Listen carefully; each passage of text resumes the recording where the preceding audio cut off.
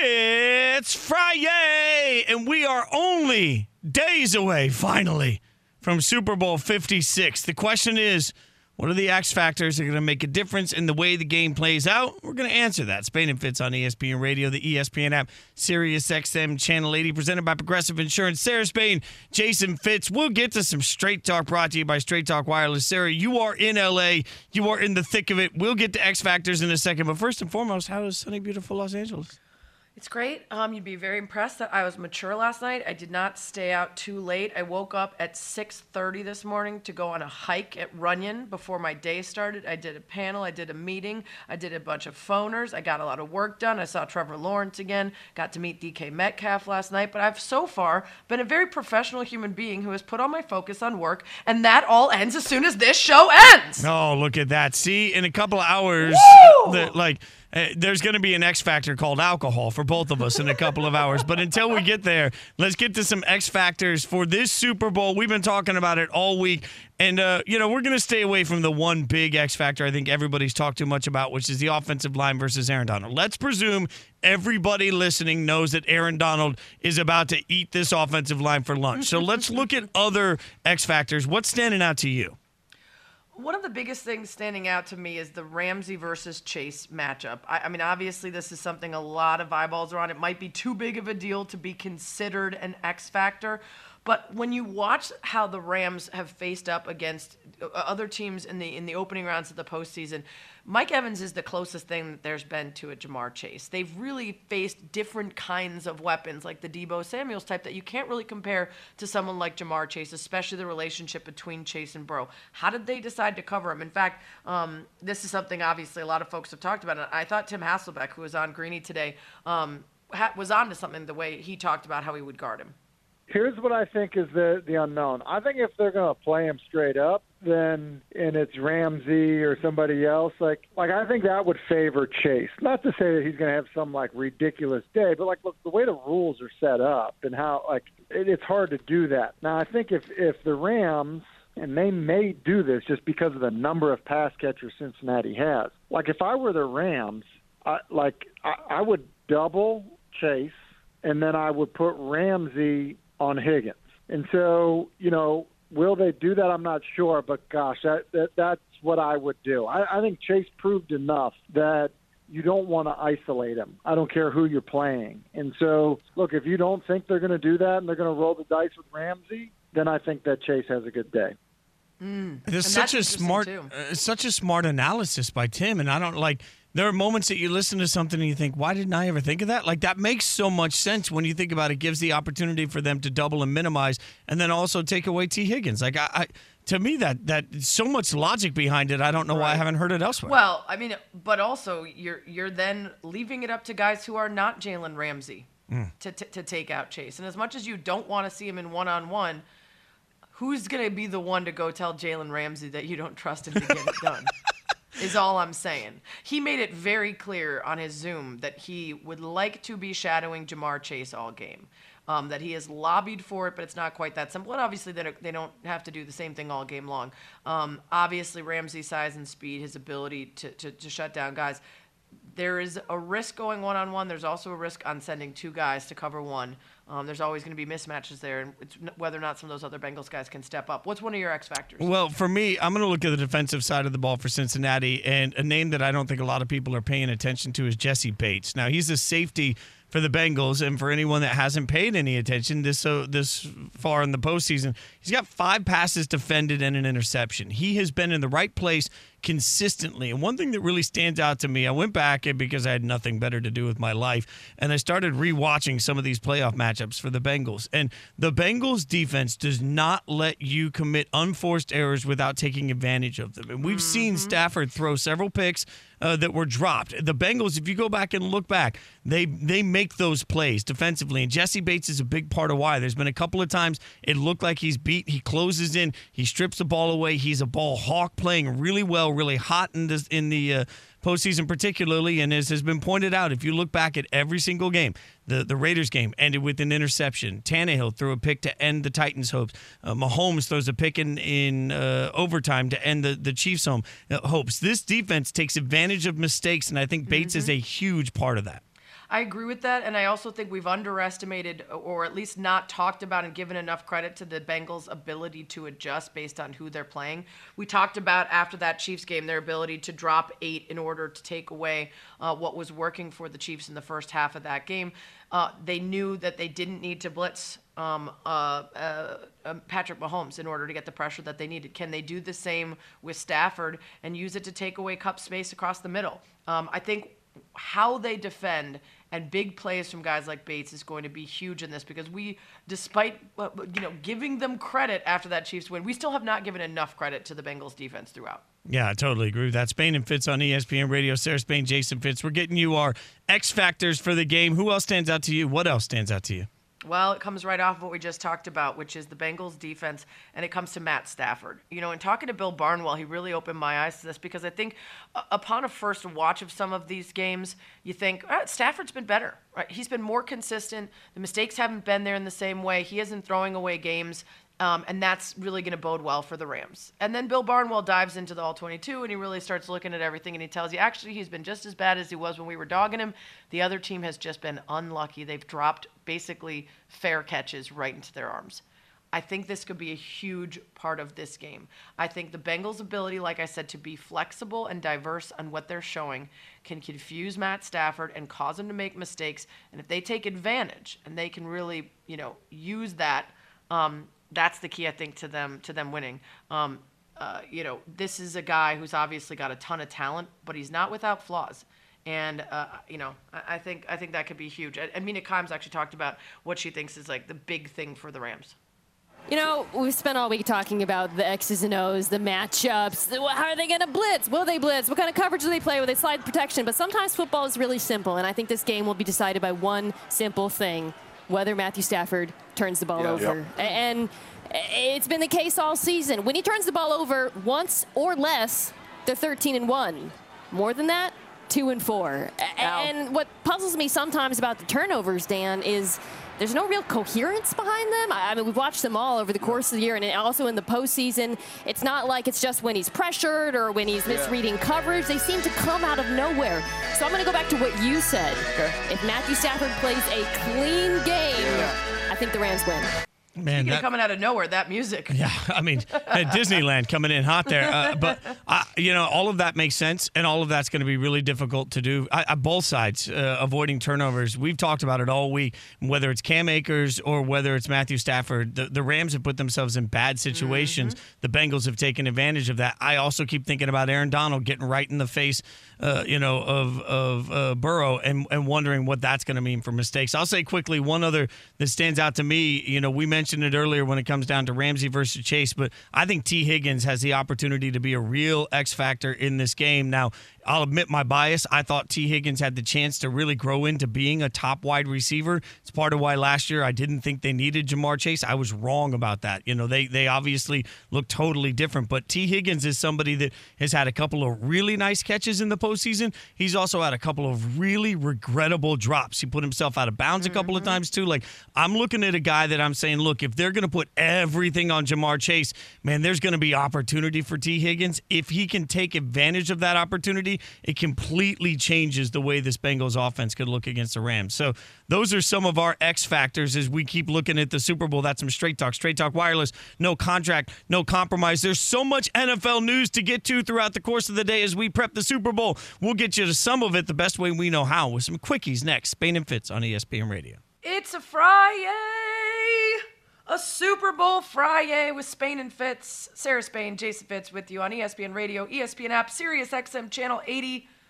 I am in beautiful, sunny LA.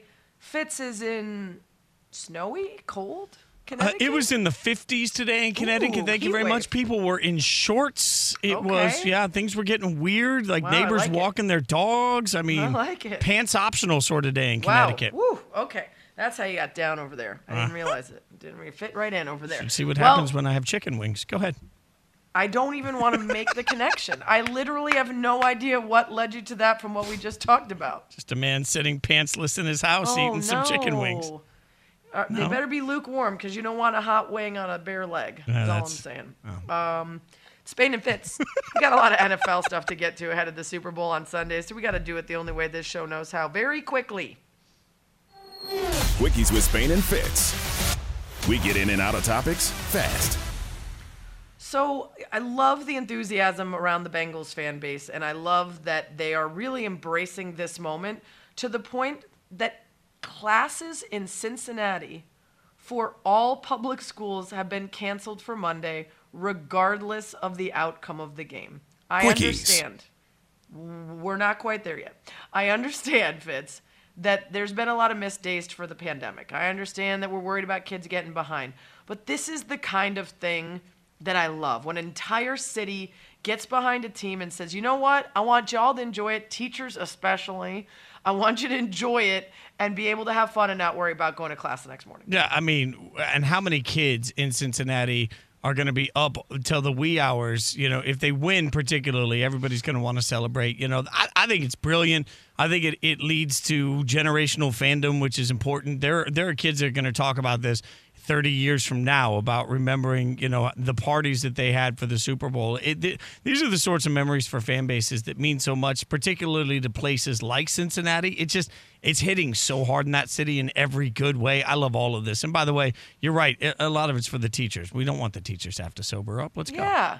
I mean, the kids can probably roll their butts down there and figure it out, but let's let the teachers, you know, hit it hard and have a little fun. They've earned it at this point. All right, next story. Quickies. Okay, we've been trying to figure this out, and I don't know if we've actually had a chance to talk about it on the show, but we were going to talk about it when Kyler Murray scrubbed his Instagram, his social feeds, no longer seemed to be connected to the you know, the Cardinals. We were a little confused about it, but there was a little part of us that thought this has got to be for a Super Bowl ad. This just seems very out of character. Well, now the Cardinals have scrubbed their Instagram, and it's left up just 2 photos, and they're both of Kyler Murray, okay? It's all very confusing. I think it's inevitable that this has got to be about an ad, right? And do you think that's a good move for a guy who had a season end the way it did? Yeah, it's got to be for some sort of a weird product, you know, like all I can imagine is that we're going to find out that the Cardinals Stadium is being renamed like Match.com or something, and they're going to find each other in Match as the Super Bowl happens. Like, there's got to be some tie-in to the team and the player where they're both making so much money that they don't care about the grief that, like, even, you know, DeAndre Hopkins on interviews today was having to answer questions about Kyler Murray's social media. Like, that's where we are now, that everybody's going to look at all of it. Our buddy Mike Golick Jr. was tweeting he still thinks it's some sort of NFT-related thing. Like, there's got to be something to it. I just can't believe that it's they've taken to social media to do this public breakup. I guess I'm also wondering how much you have to get paid to be willing to get rid of everything on your social media. That would make me sad. $3. I have a lot of good memories there. $3.50. Okay, but you don't post you don't care about yours. You're a normal human being who has a healthy relationship with your phone. I do not. Yeah, I notice I put in the extra 50 cents. You never know where that's going to go. $3.50 apparently is going right. Yeah, and then for the team to do it, is this company paying the team? I don't know if we've seen really a team get involved that way in an ad. Yeah, and it is weird. Like, I will say, you know, when I toured with the band Perry, there were a couple of times to promote records that they did a full social media scrub. It's a way to tell people you're about to drop something, right? And you can't just get that back. Like, it's not an easy thing to do. So you're right. From the team standpoint, boy, that was a decision. Yeah. It's very strange. The whole thing better have a really good payoff because you know they're going to get dogged for it if they do a big thing like that, and then it's kind of like for a lame Super Bowl commercial, right? Yeah. They better really sell that. All right, next story. Quickies. It's Spain and Fitz. Sarah Spain, Jason Fitz. Friday before the Super Bowl, doing a little NFL quickies. This was a funny one, too. We're both extremely pumped for the halftime performance. Me more so, obviously, because I'll actually be there and get to see it in person. But we're both very excited, and we have a lot of questions about who's going to play what, how many songs is each person going to get, how are they going to fit all those powerhouses, you know, into the short amount of time. Bon Jovi is now involved. Now, rest assured, he will not be taking the stage with Dr. Dre, Kendrick Lamar, Snoop Dogg, Mary J. Blige, and Eminem. We got enough folks up there. I don't want to see a welcome, you know, a California Love times Living on a Prayer mashup. I think we're good. But allegedly, Bon Jovi and Red Hot Chili Peppers songs are being blared to cover up the sounds of the Super Bowl rehearsals. So if you're going by SoFi Stadium, you're just listening to a constant loop of Bon Jovi and Red Hot Chili Peppers, and apparently some residents who live near the stadium aren't super pumped about the music being played deep into the night.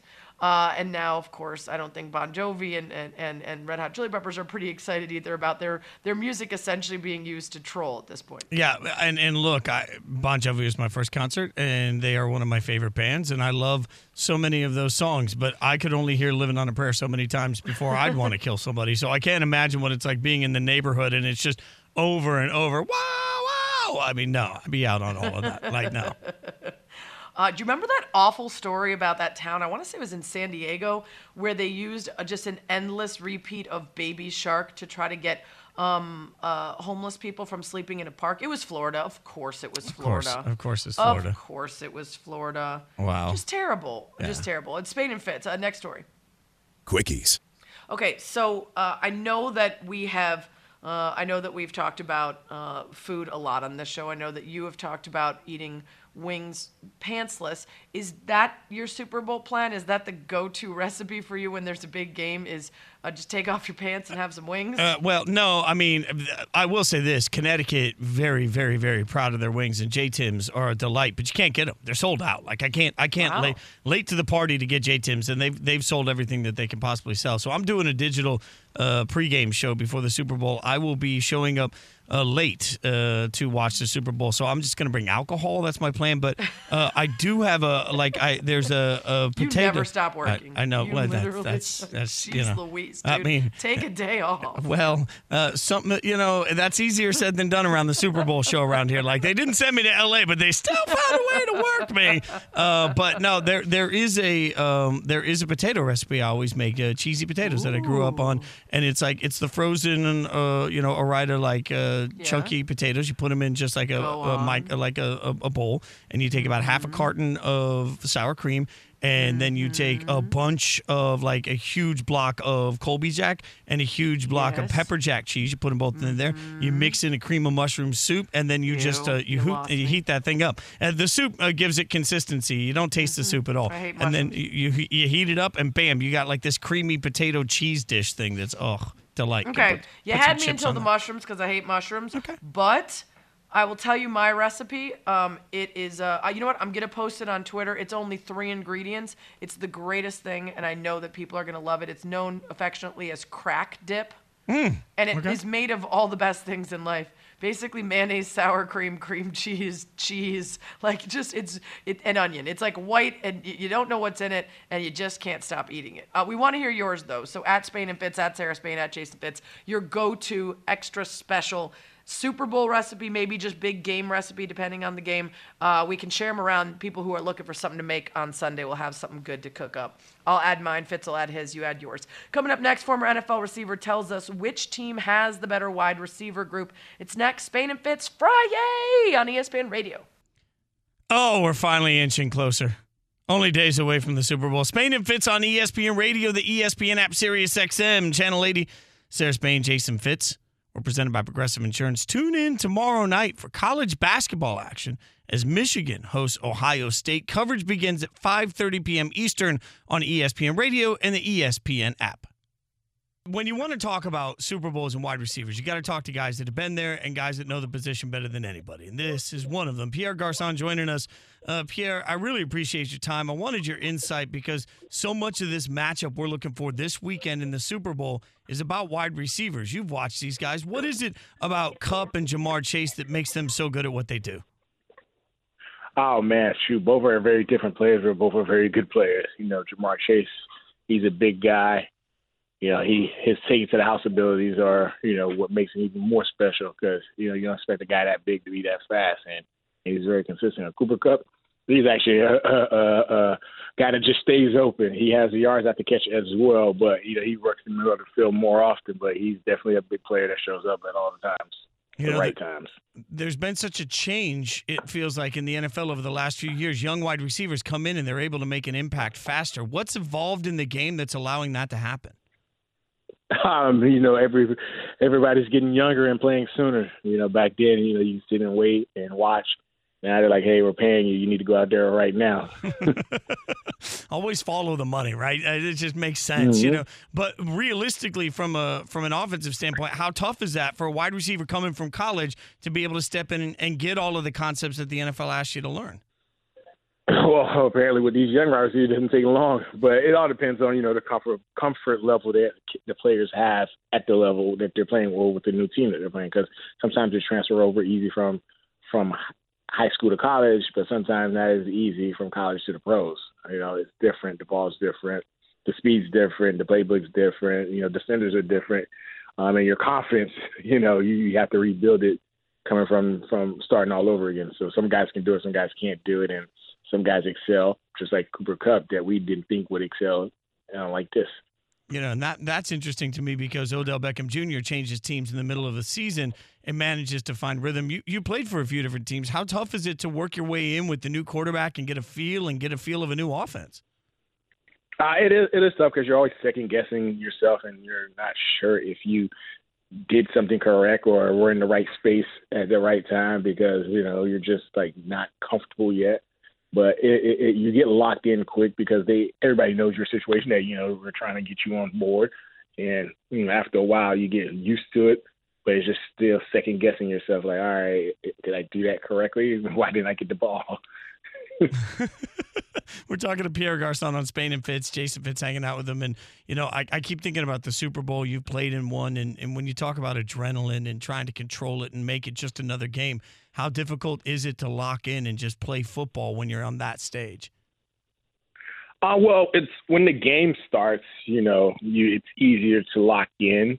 But throughout the week, obviously the week is just, more emphasized on the actual Super Bowl and it's being the last game, but all the festivities around it during the week makes it tough. But during the game, it's easy to lock in and have a lot of drink because this is literally the last game and you don't want to lose it.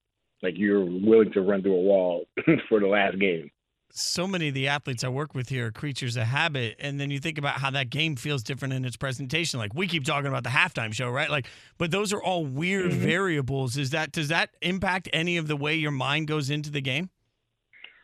You don't realize that these things drag along because the national anthem, the flyover, all these awards or, things before the game that all right, this is not a regular, game where one or two announcements and then, you playing. So it's a lot of commercial breaks in. Halftime is longer, but when you prepare for it or it's going to happen, I guess the second go round, it's easier, but you literally are anxious to do that first kickoff. You are anxious to, once halftime starts, you're anxious to get back out there, but it's an extended amount of time that just changes from a regular game. When you're watching the Super Bowl as a former player, what are you looking for early on to figure out who's in the right space? When I watch football, I just usually watch the receivers, their releases off the line of scrimmage, the DBs, the position, the coverage that they're showing pre-snap read and the coverage that they go to during the play. And then those kind of guys go off the screen and the camera goes to the quarterback. So I kind of see what he's doing. Is it a 3-step drop, 5-step drop, or is it a play action? However it goes. But I usually just watch the receiver no matter what game it is because I watch those positions, my position. Which offense do you think has the biggest advantage in this game? Easily, without a doubt, we say the Rams. Well, you're smarter than I am. I figure maybe I missed something. So, we tend to, when we spend all week talking about one game, we overcomplicate everything, Pierre. That's just part of what we do. That's just a part of our time. You're just human beings. Now, I know you're doing some work around the Super Bowl with Maximum Bet. What can you tell us about Maximum Bet? Maximum Bet is awesome, man. They have a lot of great so they have a lot of support from the fans, and they have a lot of things for the fans, especially with the parties and, different betting props for, our fans to bet responsible. It's not to try to, win the big bets about, betting on unique stuff such as who wins the coin toss at the start of the game, who is the first to score a touchdown, what color is the Gatorade once a coach gets it thrown on his, head after the victory. These are unique bets that are entertaining for the fans and just, try to remind the fans to be responsible. Man, we appreciate your time. Thanks so much for the insight and the great work. Appreciate you hanging out with us, and congratulations on a great career. Love the chance to get to talk to you now, my friend. Thank you, man. I really appreciate it. Spain and Fitz, Sarah Spain, Jason Fitz. Sarah, I thought of a recipe I left up that's really easy. The easiest thing in the world for everybody to make for their Super Bowl. That's super easy. You just get one of those huge things of brie, like the big things of brie that they Yes, sell.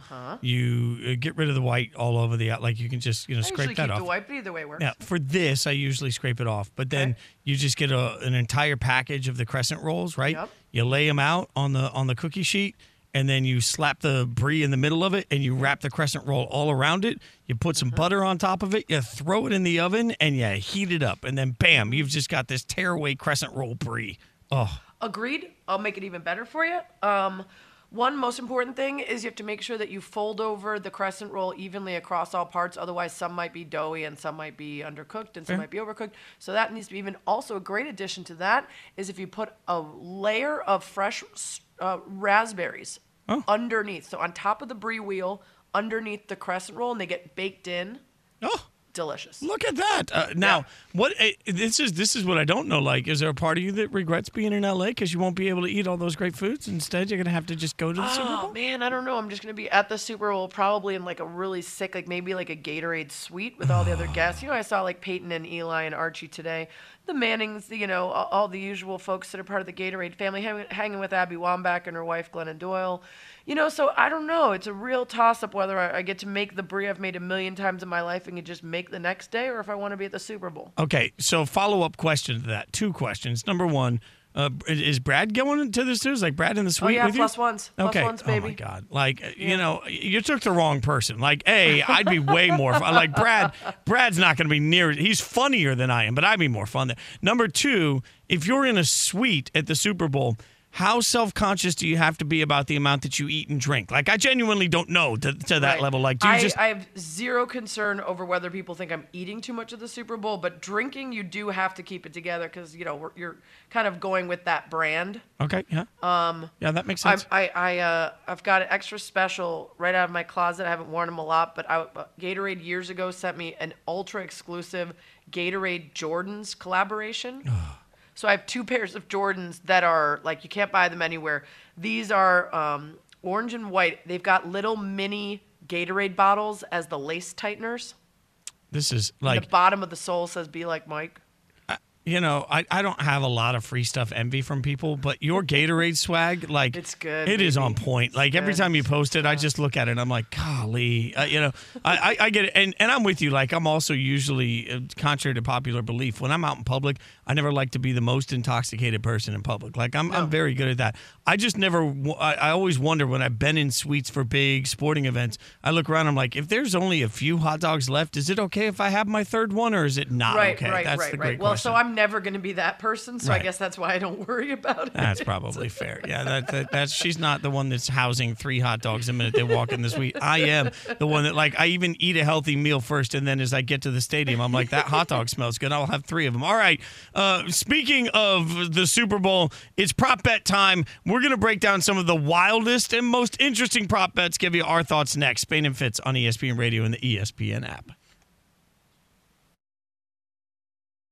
From now, we will be knee-deep in Super Bowl ads, chicken wing sauce, pizza, dip. Sarah will be knee-deep in the sweet life in LA. The Super Bowl is finally almost here. The question is, what can we make of all the analytics and what prop bet opportunities are out there? We're going to find out from an expert. Spain and Fitz on ESPN Radio, the ESPN app, Sirius XM Channel 80. Sarah Spain, Jason Fitz. Spain and Fitz is presented by Progressive Insurance, protecting small business with specialized coverages for commercial vehicles. More at progressivecommercial.com.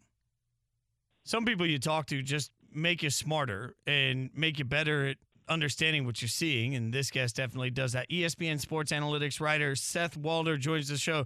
Seth, thanks for the time, man. I appreciate it, and it's interesting because I love following you on Twitter. Everybody should follow Seth at Seth_Walder. You get a real sense of a ton of different analytics, but one thing that you tweeted out earlier today that I thought was interesting is route tree differences between Cooper Kupp and Ja'Marr Chase. And it speaks to how much they've got Cooper Kupp doing right now. What, in your mind, when you look at something like that between those 2 receivers, what stands out to you when you look at their route trees side by side?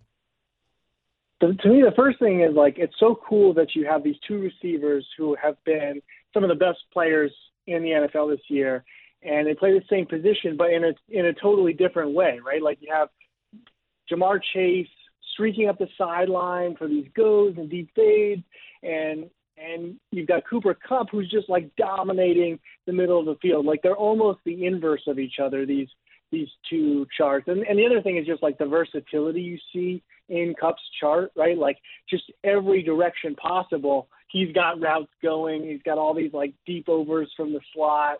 And I think that probably is, good part of what makes him so dangerous is that he's so versatile. So now put me in a defensive coordinator shoes. I see these analytics, and what does it mean for trying to stop somebody that's that versatile? Oh God, I mean that's sort of the brutal question, and I think I watched NFL Live earlier today. They were talking about it, and I trust Orlovsky and Ryan Clark more than myself. But I think what you just have to do is, gosh, I'm not sure there's a perfect answer, Jason. That's the thing is like, what are you supposed to do when you have someone who can go against you, in every single way, right? Like they talked about all his choice routes, and what you just have to do is hopefully guide him in a place where you have help, right? I think that makes sense. And the one thing is that he's probably not running like a lot of straight go routes against you. So you can use that knowledge, I guess, but everyone's known that all year, and it hasn't helped. Now, one thing you did today that I thought was spectacular, the podcast is up with Bill Barnwell. We always have Bill on this show. Bill's friend of the show. He's practically the third member of this show, and you did some really good work on prop bets specifically. But I always find this interesting because when you're looking at gambling, but you're also looking at everything from a super analytical mind. We'll start with the real surface thing here. Like when you're trying to figure out what props stand out to you, how much are you relying on the data that you see when you start breaking this stuff down? Like almost 100%. I mean, I might have an intuition about something, but that's only going to lead me to sort of checking the data. And then the other factor is like, what I like to think about is like, what do we know that maybe the market doesn't? Is there anything? We're fortunate to have access to player tracking data at ESPN. And so one of the reasons why I spent a lot of time last offseason and recently looking at sacks is that I felt like we have our pass rush win rates, and that's not fully public information, and maybe there's some signal in there, and I think there is. And so if we have anything that's got like proprietary, that might give us, if there's going to be an edge, that's probably where it's going to be. So, yeah, I mean, from my perspective, I'm always relying on the information, the data that we have. So when you look at something like pass rush win rate, which, by the way, I just wish we'd come up with a different name. It's so hard for me to say. When we figure that one out, what does it say to you about this game with props? What stands out to you that you like? Firstly, I think I named pass rush win rate what it is, but I also agree with you that it is very difficult to say. I'm sorry, I lost the second track of your question. But by the way, like now I owe you an apology because the number of times on air I've said, I want to meet the you-know-who that figured out. I can't even shorten it to per. Like that doesn't even work either. Like, by the way, that's not my finest moment. So, yeah, when you look at pass rush win rate, see, there we go. What stands out to you for this game? I'm with you totally. Okay, when I look at the win rates, the thing that really stands out is, it's the obvious one, right? Like the incredible mismatch between the offensive and defensive line, the Bengals offensive line, and the Rams pass rush. And I think sometimes we talk about mismatches, and it's like kind of there. This is like a truly extreme case. The Bengals are the 30th best pass block win rate team. The Rams are the best pass rush win rate team, and I think that kind of sells them because they were the best pass rush win rate team in the regular season, and that was with Von Miller playing like okay. And then in the postseason, he's been a totally different player, truly dominant. He's got the highest pass rush win rate season or postseason of anyone in the metrics, like short history, just since 2018. And we're talking about that's their second best pass rusher, Von Miller. So it's such a dramatic mismatch. Aaron Donald is going to go against two bottom five guards. And I have such a hard time seeing how Burrow and the Bengals offense is going to get going when they're going to have these guys bearing down on him all game long. We're talking to Seth Walder. Seth, another piece of information here I thought that was interesting with the props is everybody's got all eyes on Cam Akers, and the under 62.5 was something that it looks like you're liking this one. Oh, yes. I like the under here. And so in this case, the idea is that Cam Akers, it's an amazing story, right? Like, he's come back faster than anyone could have imagined. from his Achilles injury. But when we look at the metrics, his rush yards over expectation, which is basically like at the time of the handoff, based on where everyone is and how fast they're going, we can determine what's the expected yardage that a running back should get, and then we see how they perform relative to that.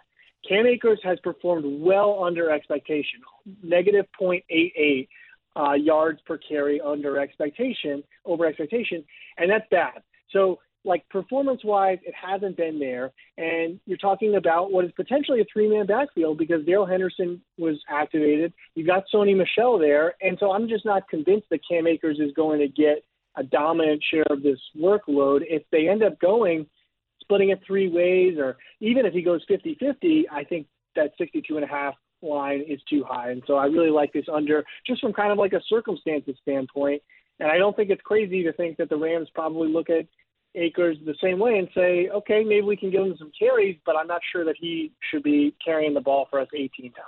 Talking to ESPN Sports Analytics writer Seth Walder on Spain and Fitz. So what's another prop that stands out to you based on the data?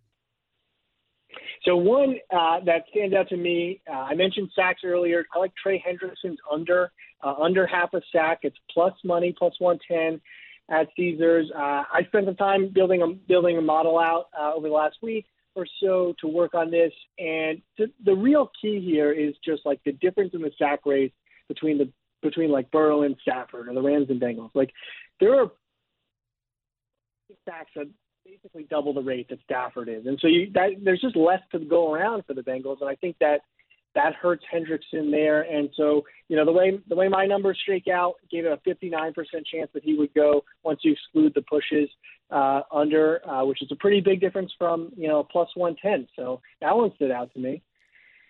As somebody that is so deep into the analytics portion of this in such a great way, is there a trend you've seen in the playoffs so far that just doesn't make sense based on the analytics? Yeah.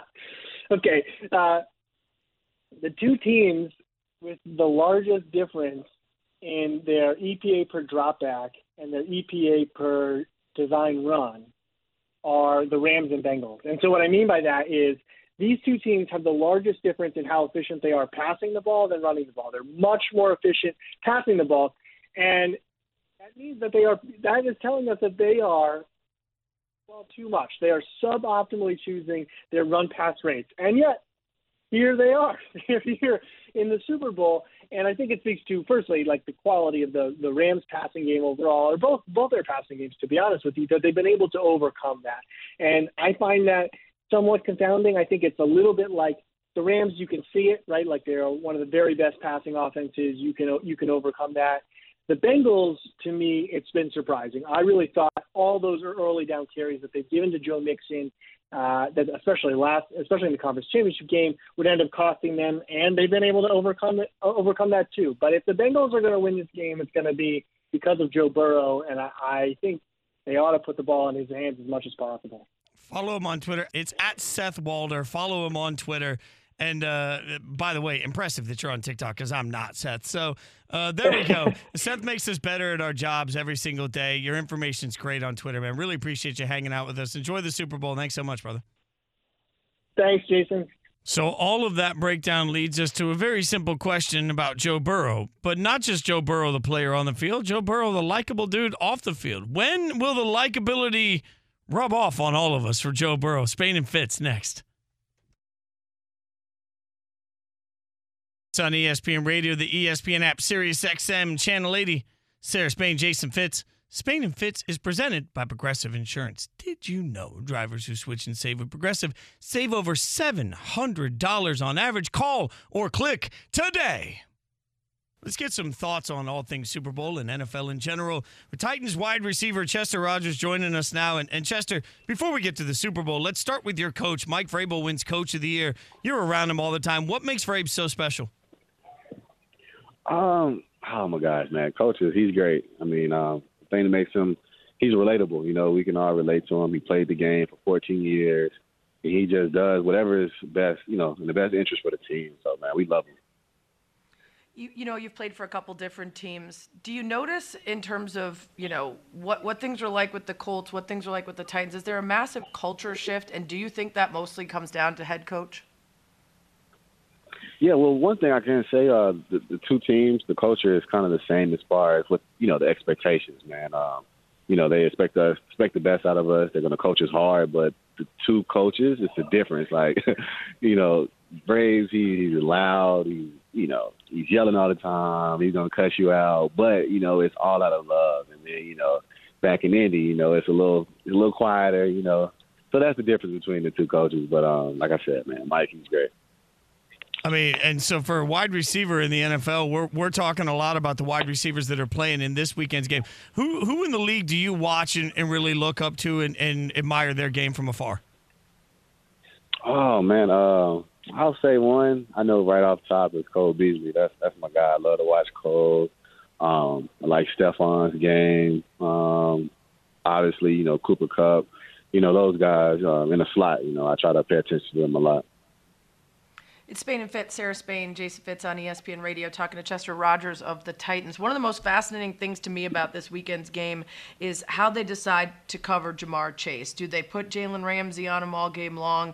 What is that going to look like? When you're watching a game like this, I don't know. Some people have said they don't watch the Super Bowl, so I hope you watch it. But are you focused in on those wide receiver and secondary matchups? Absolutely. I feel like it's a heavyweight battle, especially with Chase and, Ramsey.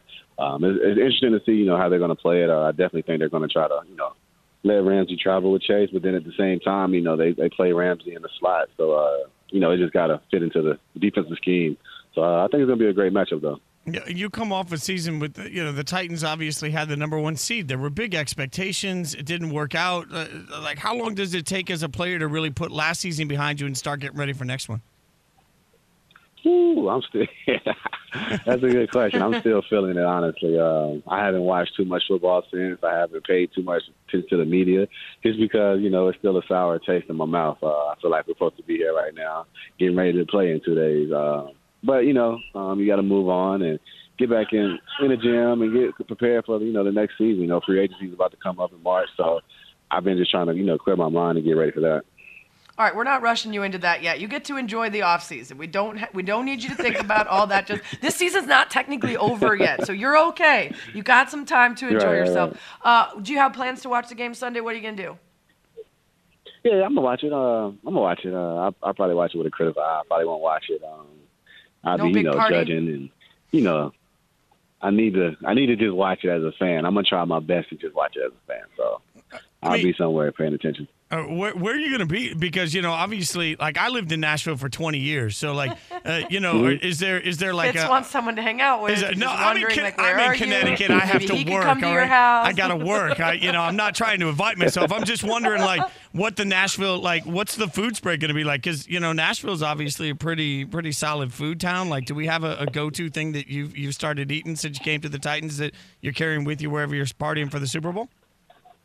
Well, see, I'm actually in L.A. right now, but I can't say about Nashville. It's a hidden gem, man. I love Nashville. One of the spots there, me, Julio, and Bud, AJ, the rest of the guys, we would go to a restaurant called Jeff Ruby's right downtown. Heck yeah. I'm not sure if Jeff Ruby's. That's our spot right there. We'll go there at least twice a week. It depends on what's going on. So, we were in Nashville. We would definitely be there watching the game. Oh, I went to a place in Nashville. They had the most amazing sweet potato skins, and we ordered 4 of them. They just kept coming. Nashville's a good eating town. You get but yourself you're in LA, fat in though. Nashville. Yeah, that's true. You really can. I mean, I'm from Chicago too, so I know about places that'll get you fat if you get excited about the food there. We're talking to Chester Rogers of the Titans here on Spain and Fitz. So are you going to hit some of the parties up in LA? Do you have some of the spots in mind? I'm here as well. I'm not inviting myself over to your parties either, but I just thought maybe we'd be at the same ones. Just wanted to check in what your plans were. Yeah, I'm gonna definitely try to reach them and try to get to all of them as possible. It looks good on paper. You see the schedule. Oh, I have to be here and here, and then next thing you know, after the second event, you're dead tired. So I'm gonna try to pace myself. Wait, who's scheduling you? Are you repping some brands? No. So I'm with my agency, Rosenhaus. Got it. They got me pretty much set up. So nice. So yeah. I mean, you're also though we're sort of dancing around one of the things in your past because you're in LA. And you have an acting background, so you out there getting some roles while you're hanging out. You working on something you want to drop some knowledge on us here? Maybe not this weekend, but definitely that's that's something I'm getting back into this off season. So I don't know. You just have to stay tuned and see, but definitely that's coming in the near future.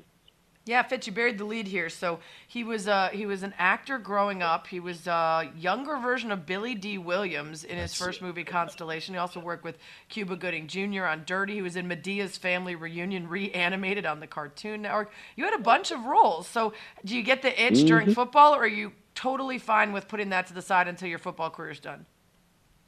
Oh yeah. I've put it to the side, since college, But, I'm itching to get back into it. I love it. That's something I love to do. So the moment I can kind of clear up my schedule, towards the end of my career, I'm going to definitely, start dipping and dabbing back into the industry. Look at that. That's when you know you're living the life. Like when you're like, you know what, when I'm done in the NFL, I'm going to go back to the whole acting next to, Cuba Gooding Jr. Man, dabble in some Hollywood action. I'm just saying. Chester, next time I'm in town, Jeff Ruby's, just make Julio buy. That's the only thing. Like, the place is pricey. We got to go on Julio's money.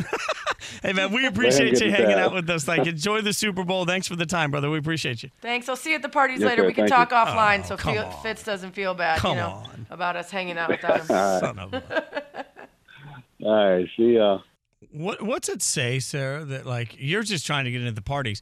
I'm trying to get dinner and then trying to get it bought for me. I think about that. Maybe I should have offered to buy him dinner, and then that would have been the way to do it. I think just not inviting yourself over to an NFL player's house is the first step. Okay, well, that's probably step number one. Totally not related note, but if I wanted to go to dinner with a buddy in Nashville, you want to Venmo me? Because I'm cheap. But, no, I'm good. Okay. I'm good. Thanks. Okay, no, that's fair. All right, Sarah is in L.A., living large, getting ready for the Super Bowl in all of its glory. I am insanely jealous, but at the same time happy that my friend and co-host gets to do cool things there. In the meantime, you've waited all week. We have gone through this game every which way you possibly can. I think it's time to finally get you some predictions. We'll tell you, you don't even need to watch the game. By the end of the next segment, you'll know who's going to win the Super Bowl. We'll do it next. Spain and Fitz on ESPN Radio. It's Spain and Fitz. It's a Friday. We got the Super Bowl this weekend. We're on ESPN Radio, ESPN app, Sirius XM Channel 80. We're about to get to our picks and the reason why we made them, but we did ask you on social media for your best big game / Super Bowl recipes. I posted mine for my hot onion dip. Again, it's 4 ingredients. None of them are good for you. Don't think about it. Just eat it. Someone pointed out that it says it's 48 servings, which tells you how many servings they had to make it so that the nutritional value didn't just knock you right off your butt. Forget about it. Super Bowl, it doesn't matter. We got some chicken enchilada dip. We got all sorts of, some stuffed tater tot jalapeno business wrapped in bacon. This is the one I like, though, Fitz. This is from Madtown Mitch. We always do foods from the city and state of the two teams. So this year, it means we have to serve Skyline chili, but also glazed donut grilled cheese. Oh, that sounds good. Grater's ice cream, sushi, Napa wine, taco truck tacos, some weird strawberry donut, French dip Sammy's. Really, LA? I mean, LA is not known for a very specific thing on its own. It has a melting pot of lots of different flavors. I like the idea of some Napa wine and some taco truck tacos. I am not here for a glazed donut grilled cheese. Can we just enjoy a grilled cheese? It's good on its own. Why would you want a grilled cheese on glazed donut? Well, I know you don't eat red meat, you don't eat beef. But if you've never had a donut burger, they are a delight. You play the State Fair Festival long enough, you end up having a Krispy Kreme burger somewhere, and it is. I didn't think it was going to work, and the cheese is actually really good. You got to go cheese on it. So it's meat cheese in the middle of a donut. I will ask you, because I was talking to Cincinnati, ESPN affiliate there, and I did a nice job of giving them some places in Vegas to eat and then places in Nashville to eat, and they were like, "Where should we go in LA?" And I'm like, I don't know. Is there a spot that is a go-to spot for you when you're in LA? Barney's Beanery is my go-to sports bar. Okay. Barney's Beanery in WeHo was the go-to sports bar. Back in the day, it was also any Cabo Cantina. There's one on Sunset. There's also one in Brentwood. Q's Billiards, which is right next to the Cabo in Brentwood. And also Busby's used to be the Jam, but it's been a while. So throw those out there. By the way, Madtown Mitch did add in that they just found out that apple teenies were supposedly invented in L.A. No way. So that will be the welcome cocktail. Oh. That seems very L.A., an apple teenie. I do love the idea, though, of taking the foods from each city. Like, if I'm having a Super Bowl party from here on out, I'm going to do that. I think that's super fun. What do you do, though, if you don't really like? Because I'm with you on this the whole way. Well, that's the why it problem needs is to be a big enough party so that you're not eating it if you don't want it. Yeah, somebody that's else fair. can eat it. Like, because I just can't get it. And this is, look, Grater's ice cream is the single greatest ice cream in the history of the world. And You're talking about Jenny's. Jenny's is the best. No, Jenny's, like, there's a Jenny's in Nashville. I'll skip it. But Yeah, I'm telling you, it's amazing. when you're playing in Cincinnati, like, the whole reason you want to play the amphitheater is the entire backstage area is just coolers everywhere full of ice cream. Like, that's what I loved about that place. Like, Grater's is phenomenal. But Skyline's just hot garbage. I just can't get behind it. You don't like Skyline. I haven't tried it. Ugh. Spain and Fitz, Sarah Spain, Jason Fitz. All right, we've dilly-dallied long enough, Fitz. We put it off long enough. We have to put our names to our picks, and good Lord, we made very similar picks as it turns out. I'm looking at the screen. We are of the same mind, and that is very troublesome for me. Let's get to Chris Canty from ESPN Radio earlier today, because this is a big part of the game. Of course, is what happens with that offensive line. For me, just because the Bengals won, even after allowing 9 sacks to the Titans, doesn't mean that can just mean that no matter what happens, they're going to win regardless of protection. And this concern for me is that when it comes to pass block win rate, which is hard to say, the Bengals are 30th in pass block win rate. When it comes to pass rush win rate, the Rams are first. So you have the team that is the first and best, and even better with Vaughn added in partway through the season in pass rush win rate, and the team that is 30th in pass block win rate. Will this look like last year? Will this look like Mahomes running around like crazy, can't get anything off? They're probably going to do a lot of play action, a lot of rollouts. But you have to figure out early in this game, do you run early to block and protect Burrow, or do you pass more on early downs so you don't get stuck in those 3rd and long situations and take sacks? These are big decisions that will be made based on understanding before the game even begins. That is a massive strength on weakness. Here's what Chris Canty said about it. I think the pressure point for both teams lies with the matchup between the Rams secondary and the wide receivers for the Cincinnati Bengals, because I think that's going to tell the story as to what this game is ultimately going to look like. We all know that the Cincinnati Bengals offense weakness is on that offensive line. It's one of the worst in football. But my question would be, to counter what the Rams are bringing to the table along that defensive front, you would think Zach Taylor in that offense would focus on being able to get the ball out of Joe Burrow's hands quickly. A lot of 3-step drops, a lot of in-breaking routes, a lot of catch-and-run opportunities for those receivers. The question would be for me is, can that Rams secondary limit those opportunities? Can you close down some of those windows over the middle of the field between the numbers in the short and intermediate zones? If they do a good job of that, matching those underneath patterns, then I think you give that pass rush the time that they need in order to get home. What do you think, It's Vince? a spectacular analysis by Canty, and also I think it creates some opportunities for routes to be jumped too. You're looking at any opportunity, and the joke I've made all week is that Aaron Donald in the beginning should be introduced as the starting running back for the Bengals. He's going to be in the backfield the entire game, right? So I'm looking at this and saying, how do you fix that? Now, the logic in my mind has always been, because I think it's what so many of us are used to seeing, you keep people back to help, but that's not what the Bengals do. So now they're going to have to get rid of the ball incredibly quickly. I wonder early on how they'll get Joe Mixon involved. I do think that there has to be a commitment, even if you accept the fact that it means you're punting the football, you need to try and establish something with the run. And I also wonder how much the screen game can be a part of this, because you know that they're going to be coming after you. So can you effectively utilize, and I know Mina Kimes always talking about why screens aren't a bigger part of modern NFL offenses. Like, this is that situation where I just wonder if you let everybody get upfield early and often in a way that then if you can just get it over them with wide receiver screens and running back screens, can you create the sort of situation where you give yourself a split second of at least slowing down the pass rush, because your guys aren't going to do it, so you're going to have to play call to do it. Seth Walder, who was on earlier, ESPN sports analytics writer, was on with our guy Bill Barnwell. And if you haven't listened to it yet, Bill, his last podcast here before the Super Bowl, talks to Ben Baby of the Bengals and then Seth.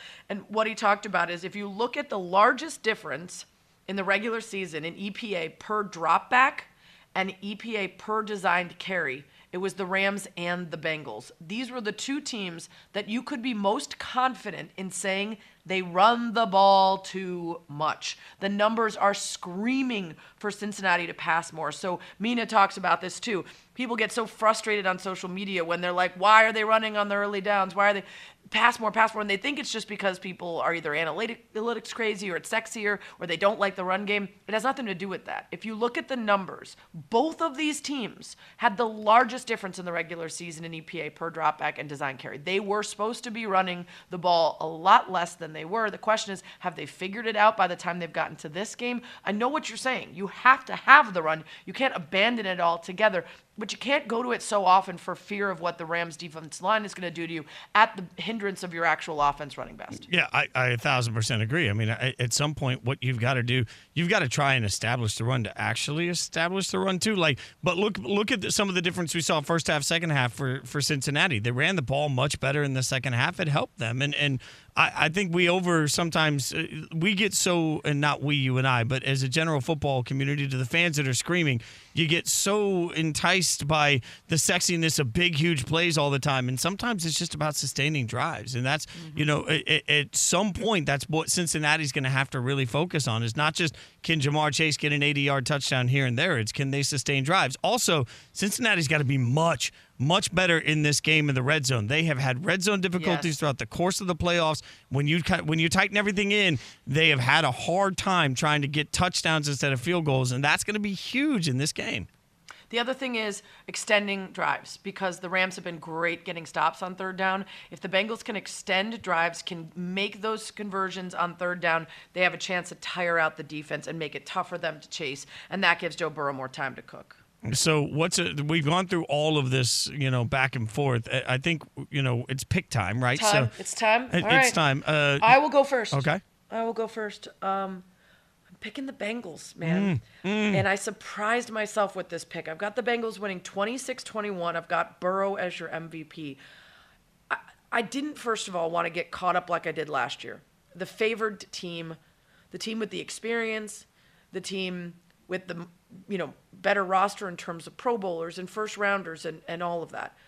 It may be a terrible choice, because I may go the way the game went last year, which was Mahomes running around like crazy because the O-line couldn't protect him. We could see that again on Sunday. I would not be shocked.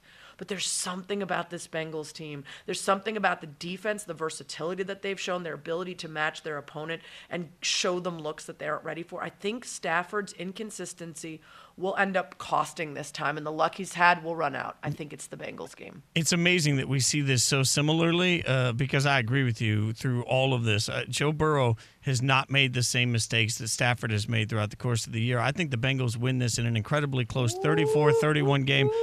I've got MVP Burrow because I think that makes sense, but I would not be surprised, hot take, to see Aaron Donald have such a massive day that he gets the MVP award in a loss. That's how big an impact I think it makes. So rare, though, for that to happen. Yeah.